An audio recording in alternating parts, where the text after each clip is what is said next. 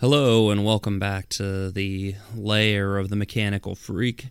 I'm down here in the catacombs with all the freaks working on the website, working on the podcast. Today we're going to bring you the conclusion of our interview with China historian Matthew Van Dyne that we started a week ago. And let's just say that a lot of stuff has happened in China news, American-China relations, since that interview. On the more serious side, The Nation had an article that came out on August 3rd called Homeland Security is Quietly Tying Antifa to Foreign Powers. Going over one of the things that Matt talks about and warns about in his article, which you can read on mechanicalfreak.website, Communists Around Every Corner.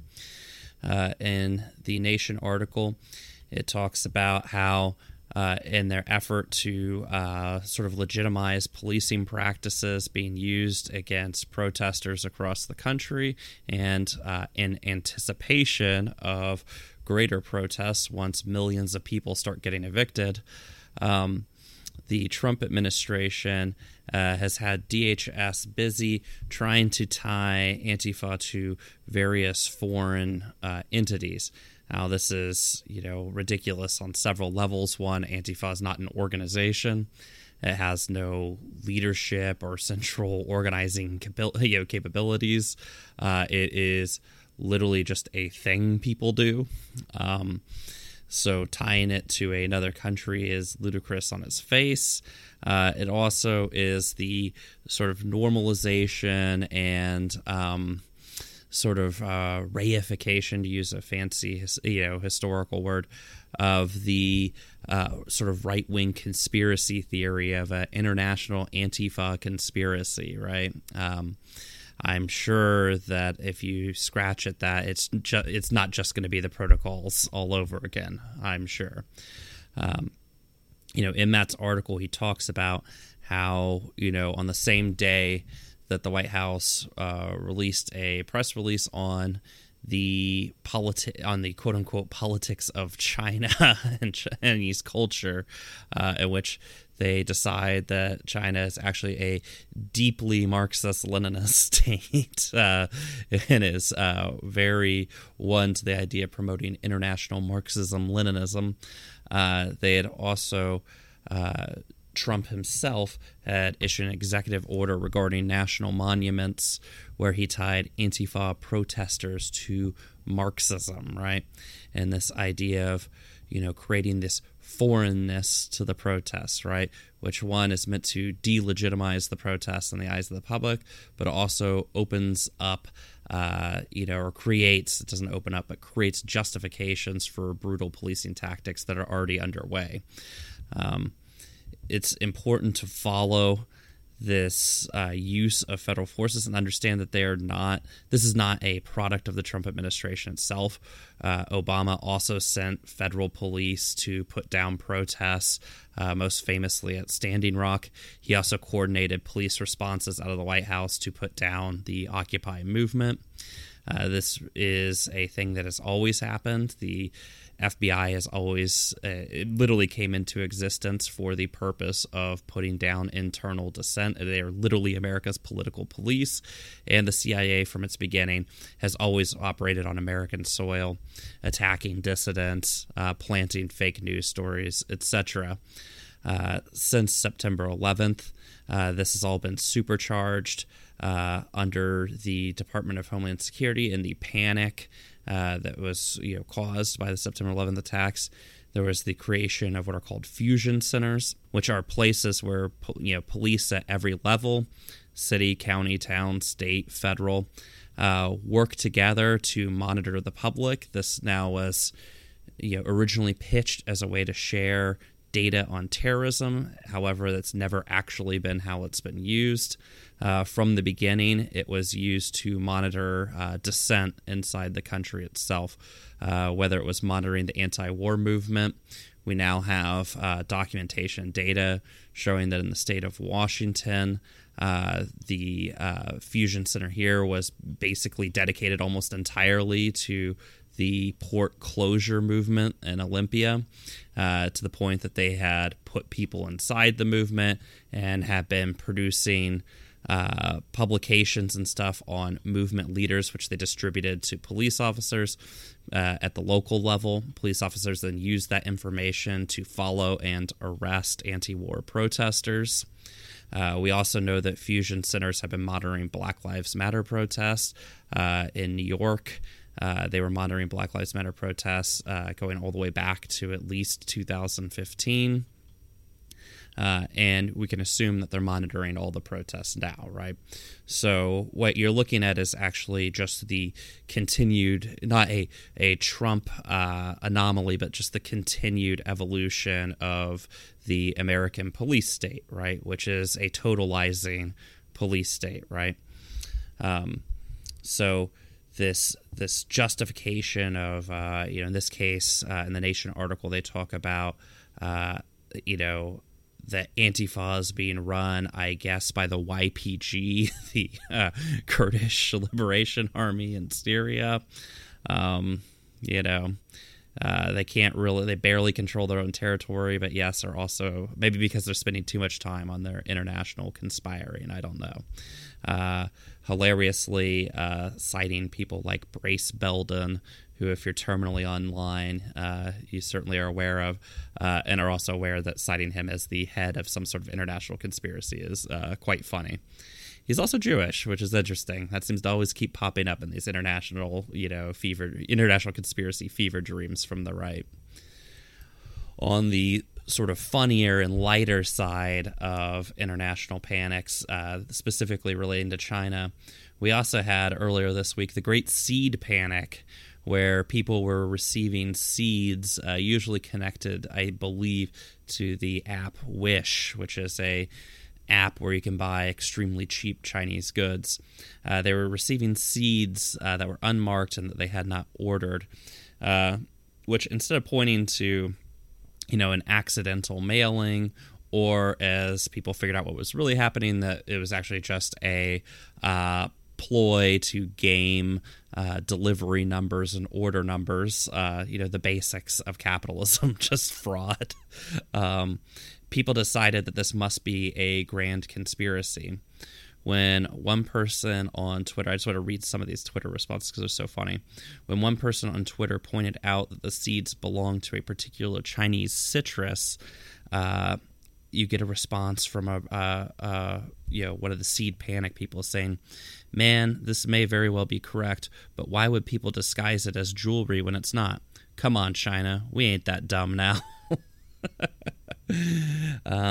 Kennedy1 replies, "Why are we just allowing this? Test for sending biological diseases? ? Come on." This is from Ducky, again, responding to the New York Times. "I'm imagining these seeds were eaten and spat out and collected. Listen here, conspiracy theorists. Maybe that's how the corona spread to the U.S. And then, bro, when are we just gonna go to war with China? They've been trying to undermine the U.S. for years now, and India has our back too." I mean, just fucking brilliant shit. So we have another response here. "U.S. Customs fines you if you bring an apple as snacks while traveling from overseas, while China sends all these products which could potentially have germs that may kill local vegetation. Do not trust anything," and then in parentheses is what I love from this text, "unbranded, that comes from China." So do not trust anything that comes from China, in parentheses, unbranded. So unless it's from your benevolent corporate overlords, in which case it can definitely be trusted, which is why it's amazing, because it butted right up against another panic that was happening this week, which is the China TikTok panic. And, this was all based around the social media app that the teens love, TikTok, which we decided was actually a Trojan horse for evil Chinese malevolence this week. And the hero of this one was Ryan Grimm, who actually generally does decent reporting for The Intercept, but he went on to Twitter to with a panicked tweet. Real shame that no American company could ever duplicate the innovative tech that powered TikTok. Better just let the CCP keep hoovering up our data. Ryan Grim then got incredibly defensive and mad when people kept pointing out that, that's the model for literally everything online, including every app. Like Facebook's hoovering up your data, Twitter's hoovering up your data. Like your data's going to get hoovered one way or another. To which, of course, the geniuses, I think Grimm might have even responded this way, but his defenders responded, yeah, but those are private companies and private corporations and not governments, as if governments don't buy that data from private corporations, or as if there's a significant firewall between the two. It was truly astounding. And of course, it went on for about 48 hours before peaking when finally somebody pointed out that Microsoft is in, talks to try and buy TikTok. And, the Trump administration was doing what American administrations do, which was playing hardball for the behalf of American capitalism, and essentially is trying to force a sale to Microsoft, something that people, on the inside of the capitalist class understood a lot better than some of these idiots on the outside who are running to jingoist conspiracy theories, because on the inside of capitalism, Microsoft's stock skyrocketed after Trump's, claim that he was going to ban TikTok.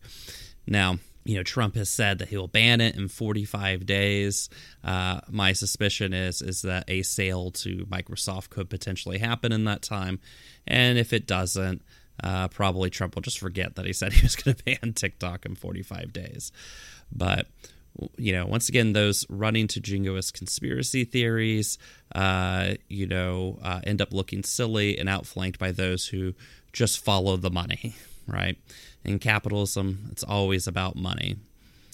All right, well, that was the Chinese panic for the week. I suspect that 45-day time limit means that you get at least 40 more days of panic about the TikTok social app and, what is the Chinese government going to do with your video of you duct taping White Claws to your garage door and then opening the door and chugging the White Claw as it goes up. Some have argued, I think, convincingly that better the Chinese government have your personal data, because what are they going to do with it, than the U.S. government. But the reality is they all sell it to each other, so it really doesn't fucking matter. You're being surveilled, guys. You're not putting that genie back in the bottle, all right? Capitalism, this is what it does. It collects information. All right, with all that said, let's go ahead and kick it to part 2 of our interview with Matt, where we get a little low-key nutty with it, and we talk about the weirder aspects of the America-China relationship, particularly with how it affects American culture. And we're going to dive deep into weird libertarian-seeking trad wives and the potentially liberatory power of Kung Fu. So I'll see you on the other side, and enjoy the interview.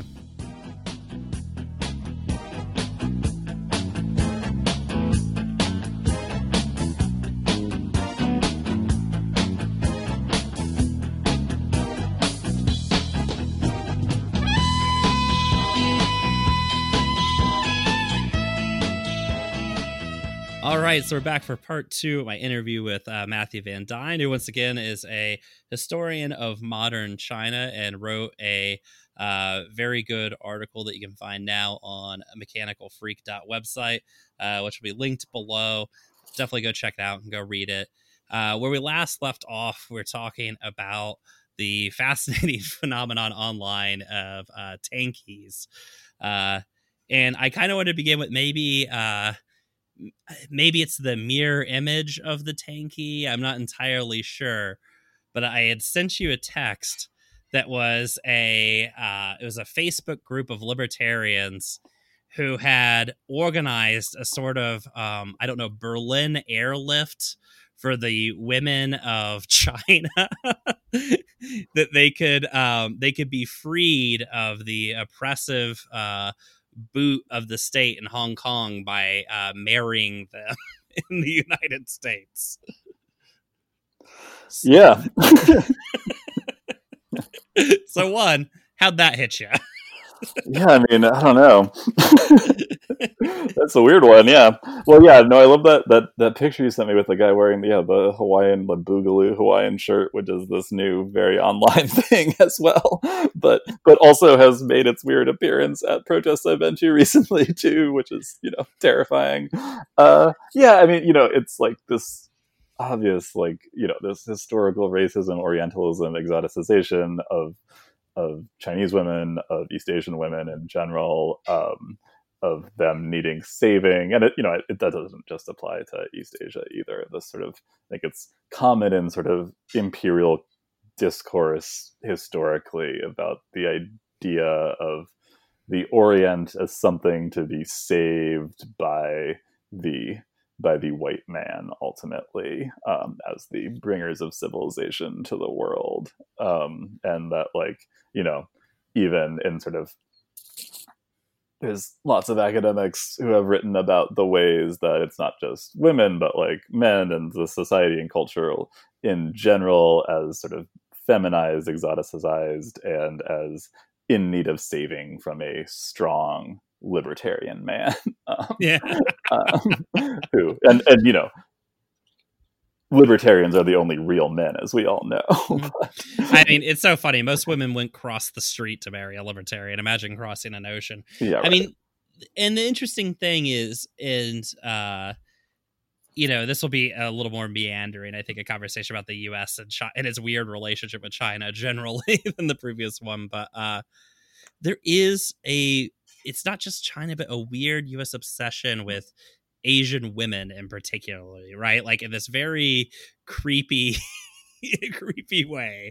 And I think it's kind of interesting that it was being focused on women in China, because I think it has this, again, to go to a very online thing, I think it focuses on this idea of a trad wife, which is, a wife who will do what you say and listen to her man or whatever. But like the women's movement in China actually had a lot of purchase, right? Like what happened with women in China, I guess, in a very general sense. Oh yeah, I mean, obviously, like, historically, women have always been there in China, been doing lots of stuff, been very powerful, as around the world in patriarchal societies, which is, most societies in the past, like, couple thousand years, or, yeah, that's a huge generalization. But whatever. In general, yes, women's labor, women's contributions written out in a patriarchal society, as sort of imperial Chinese society was, and that's like a huge generalization. Imperial Chinese society was changing all the time. There are periods that were relatively better, relatively worse for women. In the 20th century, there's this very, very strong feminist movement, women's liberation movement, which in the PRC has been closely connected to socialist revolution. Mao Zedong notoriously says, "Women hold up half the sky," which is, a good quote. And there were many Chinese women communists that were advocating for women's liberation and were very active in the liberation struggle. And once the PRC was established in 1949, or actually even before that, in the various communist base areas that the communists controlled during the Civil War and World War II, the communists were instituting policies that would be contributing to greater gender equality. The biggest one is the marriage law, sort of allowing women to freely divorce their husbands, which is like a big deal if you think about it. It sounds obvious, but it is, it's a big deal. And women made a lot of gains under the communists in China. They're also, I think it would be naive to say that perfect gender equality was reached in a society that has a long tradition of being a patriarchal society. but women did make a lot of gains. And there's a lot of ways that sort of so this great article that I love to assign to students, and it's "Call me Qingyan, not Funu," so basically it means "Call me a youth, not a housewife," and it's a scholar, Wang Zheng, reflecting on her experiences growing up under the communists, and then also coming to the United States, where she's an academic. Yeah, a really great academic. Everyone check her out. And her reflections are basically, yeah, like when I was young, I wanted to, like, the idea was that we're all just youths. We're all just socialist young people working towards building a communist society. And that is better than being a housewife, which is this relic of the old society. And we're trying to move beyond that. And in this essay, she reflects on, well, my actual experiences were that, yeah, no, I definitely faced some gender discrimination, and I saw it as I was a young person growing up in the 60s and 70s, and communist society did not at all achieve its stated aims of sort of erasing gender distinctions. And I think there's a bit of an argument there, too, that, like, well, maybe erasing gender distinctions might not be what everyone's looking for either. But then she's talking about, and then I came to the US, and like everyone was like, and like women are so oppressed in communist China, everything's so horrible. And then she describes like being appalled of listening to a colleague describe that her daughter was a cheerleader, and being so proud of her daughter being a cheerleader, and being appalled that, like, wait, so she just cheers on the boys playing football? Like, why is that something to be proud of? But that I think we should definitely link to it. But I think it, like, those types of things, it points to, like, yeah, no, like, things are complicated. There is this very powerful women's movement. It is very tied up to socialist revolution. Chinese women are not in need of saving. No women are needing saving anywhere around the world. But that is a nice fiction for the Boogaloo boys of the world that want to advance their own interest. Yeah. Yeah, and again, I mean, I think it shows also this just strange understanding in the United States of China as this almost like pre-modern society too, right? Like, I think some people, in one hand, they understand that China is like this industrial sort of powerhouse, but on the other hand, they imagine everybody's still living in huts somehow or something, It's sort of a real interesting play there. Oh, yeah. Well, and just to like, yeah, I mean, there's so many examples that I have seen in my life of times of meeting people in China, meeting specifically, say, like, foreign dudes in China that are really into trying to hook up with Chinese women. And yeah, no, it's a very, very real thing. And like the sexism, the racism that are tied up in those attitudes are very real. But yeah, it's also like always like a bunch of like weird dudes that like are really weird in the US and see like going abroad as their playground. And yeah, which has like a long colonial legacy, right?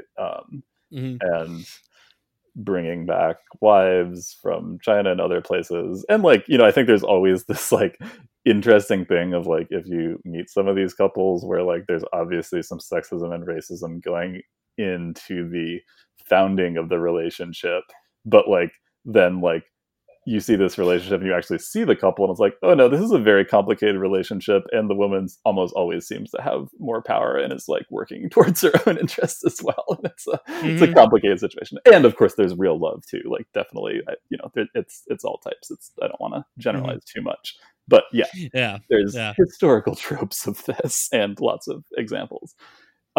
There's one reality TV show, in fact, that I will bring up while bringing up like weird things that I've maybe come across before, called 90 Day Fiancé, which, if you want to see a grassroots look at some of these ideas, it's really, really great. It's the premise of the show is a United States citizen finds a spouse from abroad and has to bring them to the US, and they have 90 days on the spousal visa to get married.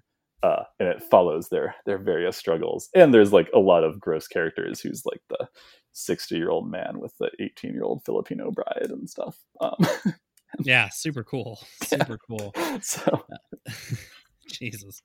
Yeah, I know there was a big trade in sort of like Eastern European brides after the fall of the Soviet Union. And again, it seemed to follow the same logic of the women in America are too mouthy. I'm gonna get this like Russian bride or whatever. And it's like, what did you think was going on in the Soviet Union, right? Like, how do you think he's like, yeah? But it's just one of those tragic sort of like imperial stories. But Jesus Christ, oh yeah. Yeah, and I mean, and given the sort of there's also this sort of like left fascination with China, which I also find extremely interesting, which particularly when you go to like the 60s and 70s, like a lot of people probably know that like the Black Panther Party in the Bay Area got started. Like one of their big fundraisers was selling Mao's little red book, like at things. Yeah.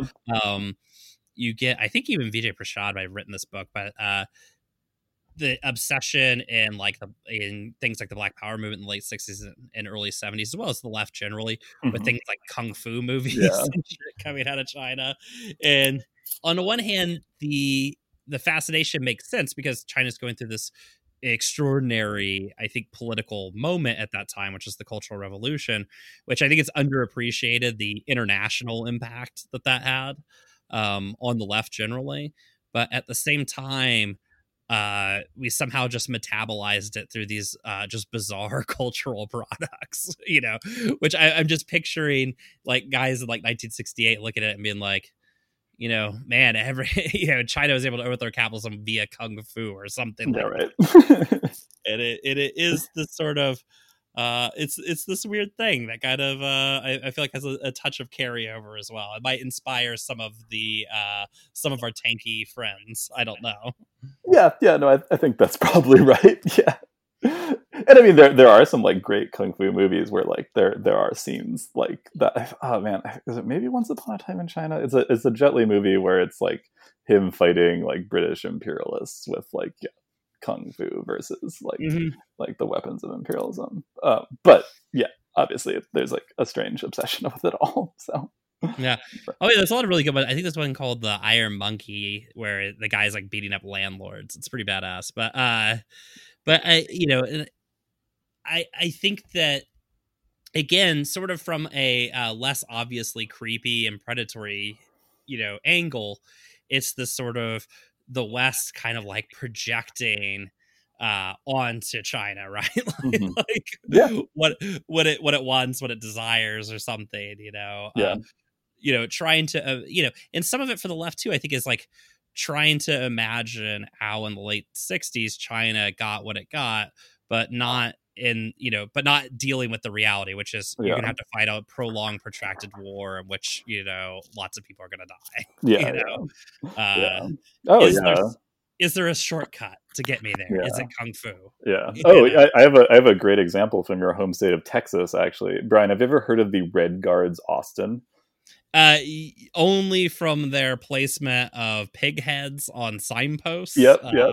So, and pigs heads that are not calling out like the police, but I think the DSA they were actually like attacking with those. Yeah, I think heads. It's either the DSA or maybe outside like a Bernie headquarters or something like that. I don't know. Yeah, but yeah, I mean, I think that it's like a very strange, like a Maoist sect of probably like 8 people who act like they are Red Guard, like and that's the type of thing. Like I think the idea of like LARPing is maybe like thrown as an insult at leftists too much, but like it is that just seems like it is an example of LARPing, of like projecting this image of what the Cultural Revolution was, and then somehow imagining that you can have the Cultural Revolution in Austin, Texas, right now. When you're sort of in the 60s at least, they were making a copy of like an original, right? They were looking at it happen in China and they were trying to understand it through whatever I'm sure extremely mediated information that they could get. And then now it's just it's gone through so many copies up to this point that it is sort of a LARP in the sense that I don't think anybody gets. Like, I think if you talk to the Red Guard of Austin, I think it would be fascinating to hear their take on Chinese politics and the politics of the Cultural Revolution. I would be interested. But yeah. Yeah, I mean, it's this sort of this fascination with China is interesting, and maybe to sort of ground it to, let's talk a little bit about just the sort of U.S. Relationship with China, because there was this quote that I heard the other day. I was listening to a podcast on the Vietnam War, which was very depressing, but they had this quote from Robert McNamara, and as much as we think that like we're in a China panic now, like we're really in a China panic in like the 50s and 60s. And McNamara, at the very beginning of the Kennedy administration, is basically telling Kennedy, look, we're going to have to escalate in Vietnam because China is going to rally all the countries of Asia against us, right? And it was fascinating because it was this just comically hilarious understanding of the world, which I mean, this is like private communications between them, so I don't think they were like fucking. I don't think they're joking. Like, I think he was being serious. But this idea that Asia has no history of its own, and that China will just, I guess, be king of Asia, like that Vietnam is its vassal, and Thailand and Cambodia, and Laos are its vassals, and again, we're talking at the very top levels of the U.S. state. I mean, they're basing, a war partly on this sort of idea, and It's sort of this fascinating thing. I mean, what is China's like relationship with its neighbors? Because I don't think it's very good with Vietnam. Yeah, I mean, there is a history of like a long history of Imperial China sort of treating Vietnam specifically as a tributary state, and then like a complicated relationship once they, obviously then Vietnam became a French colony, and then the U.S. invaded, and blah blah blah. But like Vietnam and China were at times, the PRC was helping Vietnam in its struggle against U.S. imperialism, but then would actually end up invading Vietnam in 1978. It might be 1979, but anyways, just to after Vietnam had invaded Cambodia to stop the Khmer Rouge genocide happening at the time, which the U.S. of course was like caused through its massive bombing campaigns, and also like maybe was like supporting a little bit. We're still waiting on the documents on that. Yeah. But I think we can go in and put a yes, pencil yes next to that.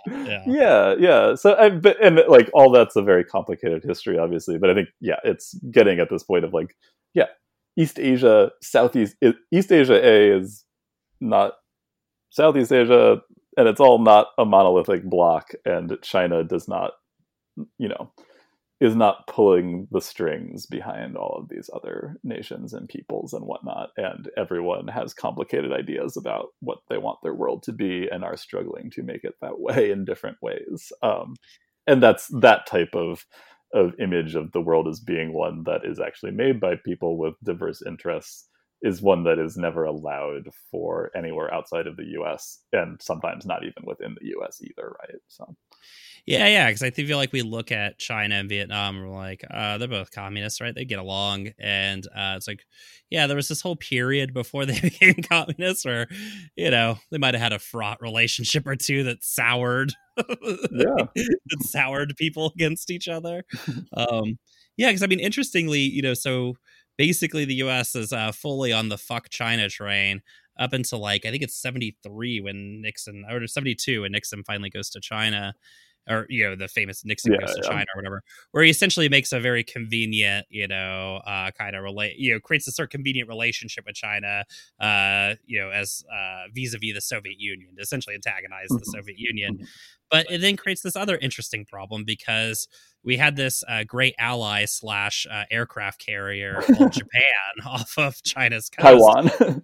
Yeah, Taiwan as well. Yeah. Yeah. Where the US was using Taiwan and Japan essentially as like stationary aircraft carriers, and China and those countries don't have a great relationship themselves, right?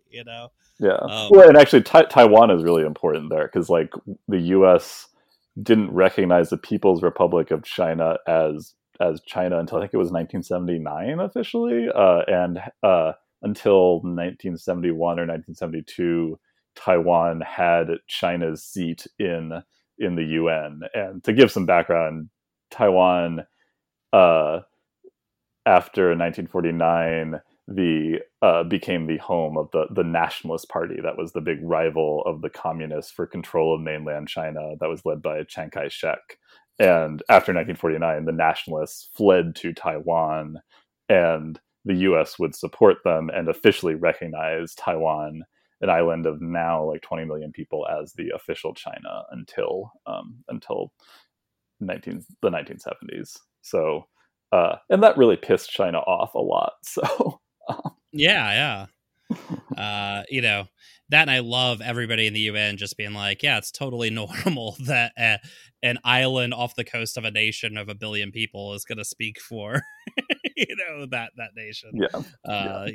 Really speaks to the legitimacy of the UN. I'll tell you that. But, I mean, and I guess, the comfort of like these good versus bad narratives that we sort of were talking about, the comfort of it is that it is easy to explain rather than the complicated jumble that we're sort of spelling out here, right? Because this is difficult, right? Because in the same region, right, the Chinese, interestingly, have this very deep relationship with the Korean resistance that essentially, ends up creating or forming North Korea.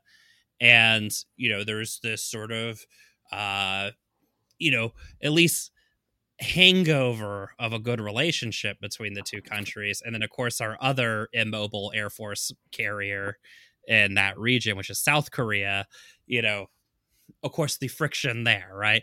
And it's this really complicated sort of area of international relationships that are largely mediated by just a U.S. military presence in there that I would argue probably makes all the relationships worse. But yeah, 100%. Yeah. I mean, probably the best thing that could happen to the Korean Peninsula is the U.S. just fucking leave immediately. Just get the fuck out. Like, that would be the absolute best possible situation. Well, say, like, to carry on this example too, like, I mean, I think so much of like the Cold War US China tension was it was based around, say, the Korean Peninsula. And there were like things didn't need to turn out as they turned out in terms of like the US and China being mortal enemies, but once the US was supporting the police state in Korea and fighting the Korean War right on China's border, and China got involved and very rightfully felt very, very threatened, because like, what is the US doing on China's border? Why is it there? And it's somehow it's strange that is painted as Chinese aggression when China intervened in the Korean War. But yeah, I mean, when we talk about the area, it's fascinating that at one point China was building an island in the South China Sea, and we wrote it off as, this is I think 8 or 9 years ago, we wrote it off as Chinese aggression in the South China Sea. And like, Obama's sort of policy of ringing China with more bases, building up bases in Australia and such, was this idea of we had to stop Chinese aggression, which apparently begins the second anybody in China like walks into the water. Right. Yeah, right. Which is, I mean, it's fascinating that U.S. military bases in the South China Sea are not aggressive, but China, I mean, there is. I mean, and again, this gets us into the tanky thing of I gotta like, if anybody belongs in the South China Sea, I guess it's China. Yeah.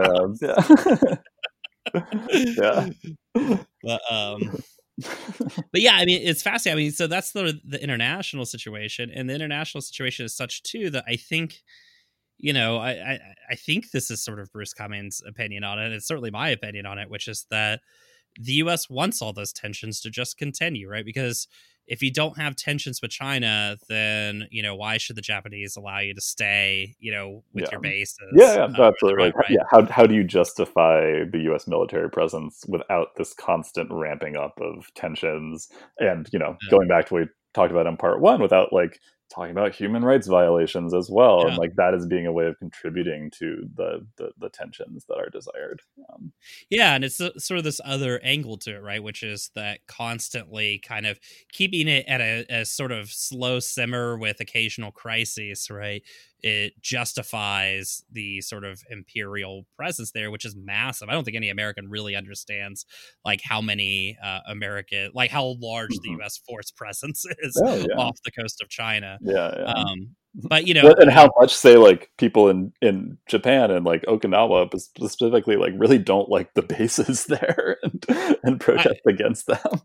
Yeah, I mean, when you talk about the interesting politics of the region, I mean, Japan essentially brokered a deal with the U.S. to put all its like, the vast bulk of its military, on Okinawa, because the Okinawans were this basically imperial colony of Japan, and they were like, yeah, fuck those guys, like you can put your shit there, which is just a startlingly tragic story itself. I mean, I think I remember every 5 years when the US decides that a collapse in North Korea is imminent, I always joke with people who take that shit seriously that the collapse of North Korea would be the worst possible outcome for like the U.S. imperial state. They would be in a real, because the South Koreans also hate the U.S. military presence, and it's not like we're gonna leave if North Korea goes away, so it's gonna create a real diplomatic problem.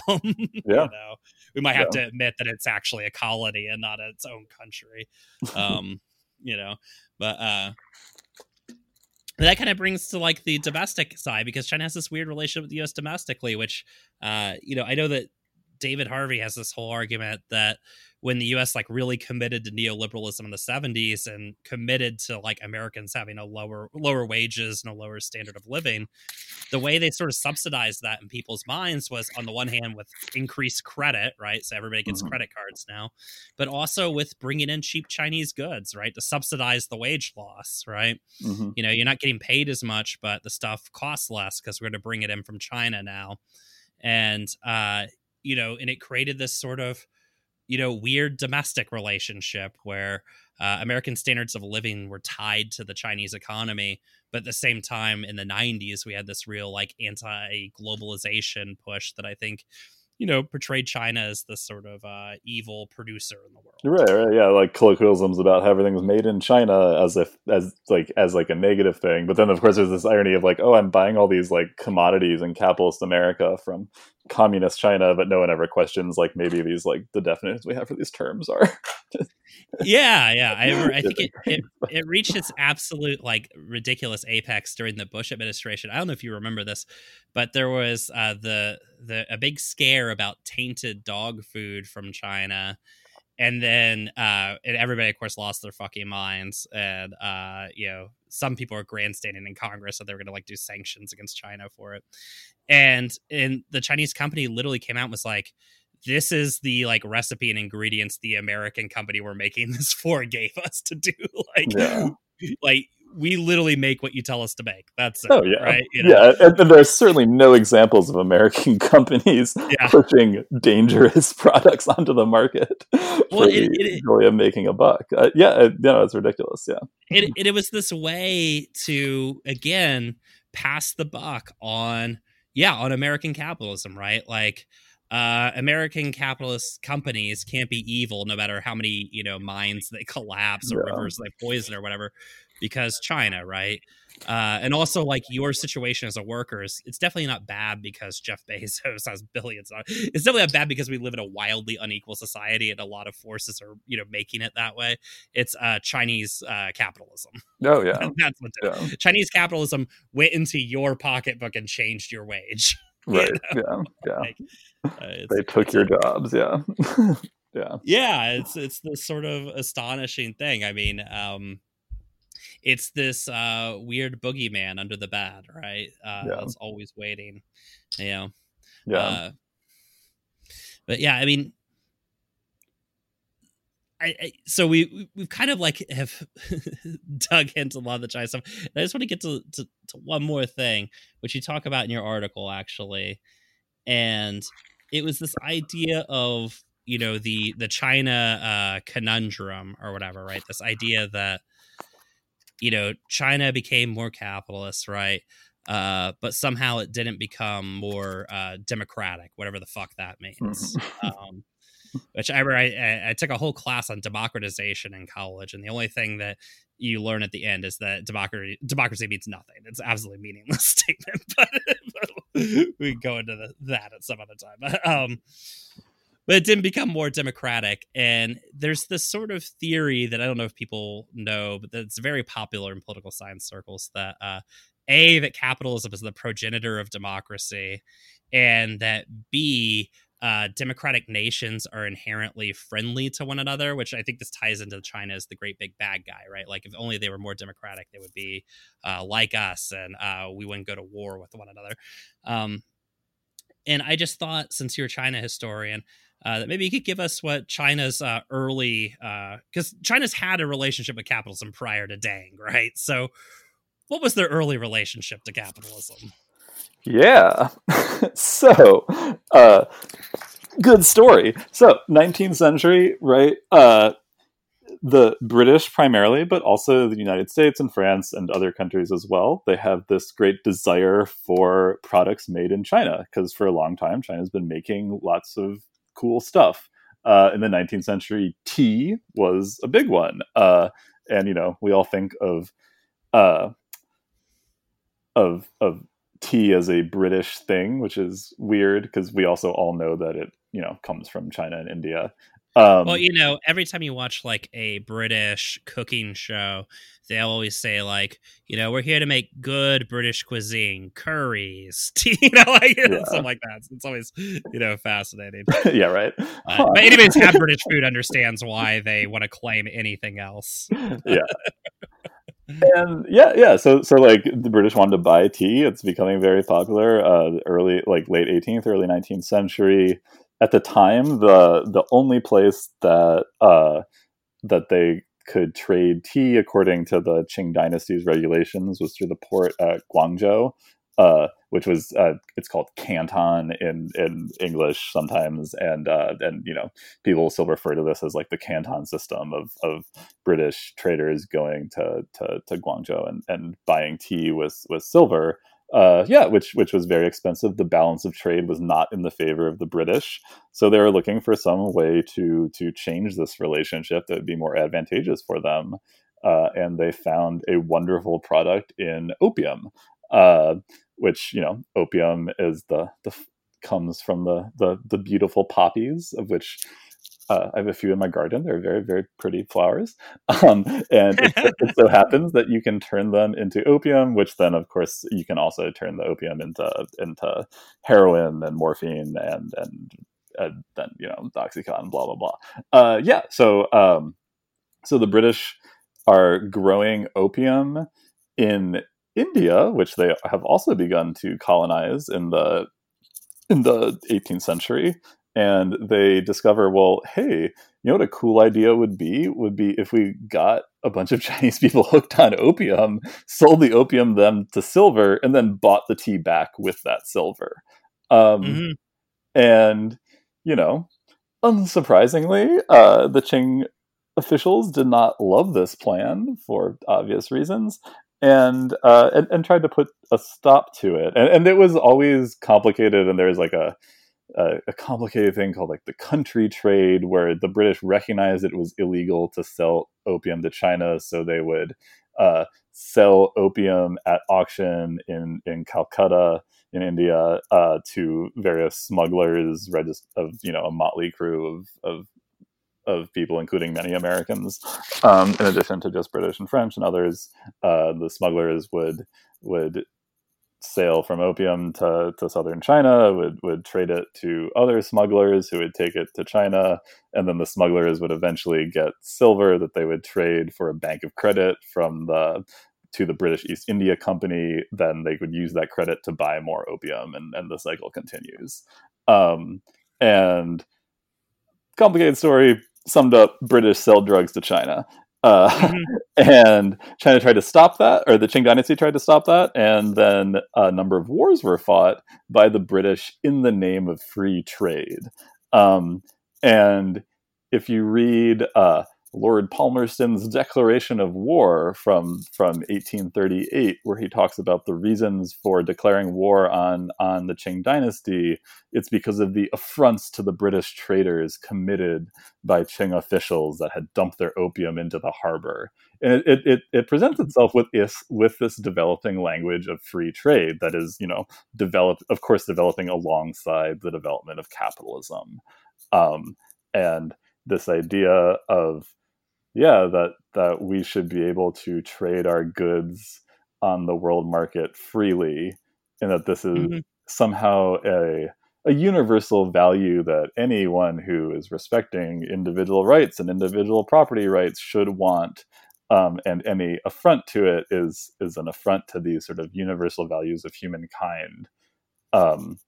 It becomes a justification of war, and it's interesting to think about it in terms of like this universal language that very much, people still use today all the time, right? And to think about the historical context of this is basically British officials just like trying to sell drugs to China. And those are the historical conditions of some of this discourse of free trade. So that's not a great experience with capitalism. It did not bring democracy in that case, or even prosperity, right? And it's always one of those sort of uncomfortable truths when you're in a political science class where this comes up, when somebody inevitably brings up the fact that, like, well, pretty much most of the world is capitalist, but most of the world's, you'd be a real stretch to call most countries in the world democratic or prosperous, that doesn't seem to be the relationship that capitalism brings. And like democracy, I guess, it's a meaningless word, but I think most people have some idea of it hinging along choice, maybe, that like people or countries or societies would have like some say in the decision making process. In this example of fighting a war with industrial military technology to sell drugs, that doesn't sound like choice to me in any way. So for the Qing dynasty, and you can go all the way back to Marx to read the hilarious defenses of free trade that the British give when it's convenient, and the sometimes the exact same people the defenses against free trade that they give when it becomes inconvenient. Right. And there's this interesting sort of connection. The Opium Wars is always this interesting thing that probably we should talk more about when we talk about Western history, at least, in the sense that it's not like this was a one-off event, right? All the way to the modern period, the selling of opium essentially to fund, secret wars in Laos and Cambodia during the Vietnam War, the selling of opium to fund, Afghani groups and, fighting the Soviet Union in the 1980s, right? And of course, in Latin America, using cocaine sales to fund, death squads throughout Latin America. It really is this like sordid history.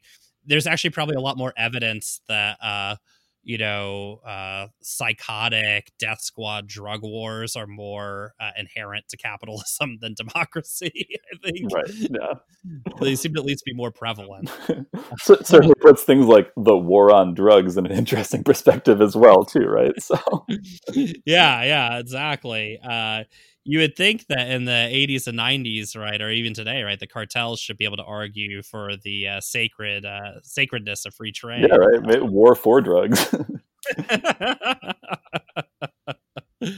But yeah, it's always this sort of fascinating thing when I think with China in particular, but with a lot of countries, where people look at it and they're like, why isn't their system more like ours?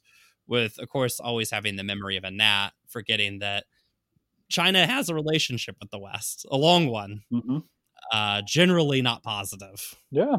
No, absolutely. Yeah. And like that, and I think that history is just like completely unknown amongst 99.9% people in the U.S., right? And this, including the ones spouting the anti-China rhetoric, but yeah, it's not unknown in China. Yeah. Yeah, and I think I think I might have, even when I was there, I think I took a picture of it and sent it to you. But I remember when I was walking around in London, and I of course have to read every plaque when I walk by. I saw this amazing war memorial to the Boxer Rebellion, and it was this heroic, frieze of British soldiers just gunning down Chinese peasants with farm implements. Cool. And credit to the British for their realism in the occupation. But yeah, I think it's just completely lost that the Western, the U.S. had its own little sphere of influence in China. The British did, right? That occupation was, I mean, horrifyingly violent on on a level with all the worst atrocities of the 20th century. Yeah, just a real treat. But so is there anything else on China that you want to get out there?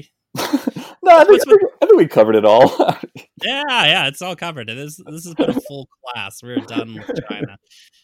What's the K-pop situation? Does China have its own version of K-pop? I mean, yeah, there's Chinese pop music. Yeah.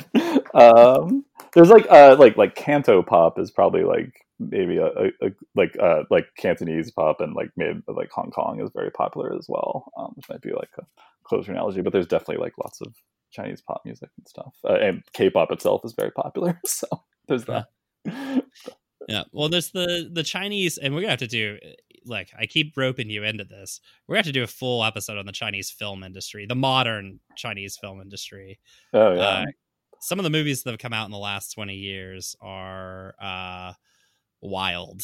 Yeah. Well, when we were talking about investment in Africa, I think the movie Wolf Warrior 2 is a pretty good lesson.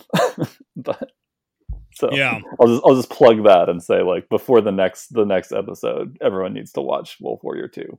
But yeah, definitely. I'm sure a real treat. I mean, it was so funny. And again, this gets to the point of like people in the US fully misunderstanding a lot of like the US relationship with China and China's relationship with the world, right? There was that movie, which I'm totally blanking on the name now. I'm sure it's some dumb, easy thing, but where Matt Damon fights dragons on the Great Wall. Oh, I think it's just called The Great Wall. But is it just called The Great Wall? I kept in my mind, I was like, I think it's called The Great Wall, but it's like, that's too stupid. That sounds like one of those names that you come up with early in the project, and you're like, "We'll come up with the working title." Yeah, it just never quite gets there. But yeah, I mean, it was this. You saw this, right? I think we even talked about this. This just amazing movie about so the online, capital D discourse about it was how it was appropriation or something. They couldn't believe that Matt Damon was the star of this Chinese movie. Why is the white guy got to be the star and stuff? And it was this fascinating thing because I don't think anybody watched the movie because it's incredibly boring and very long. But the movie itself was actually this fascinating. It was a cinematic portrayal of the U.S. handing over the reins of the world to China.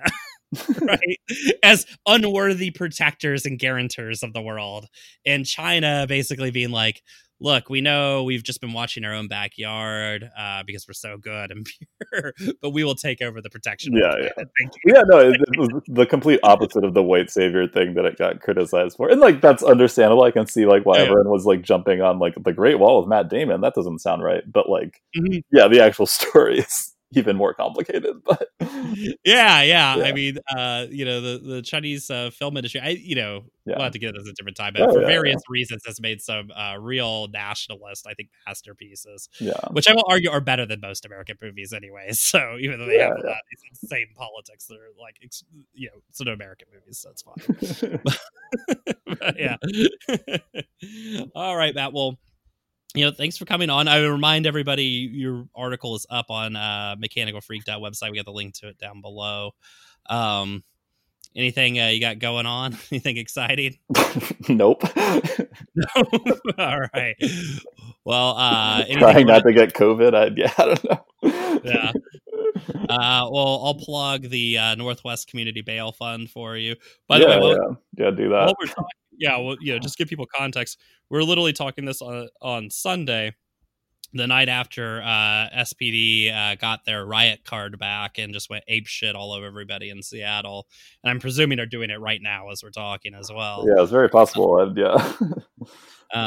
So, just give a little context. And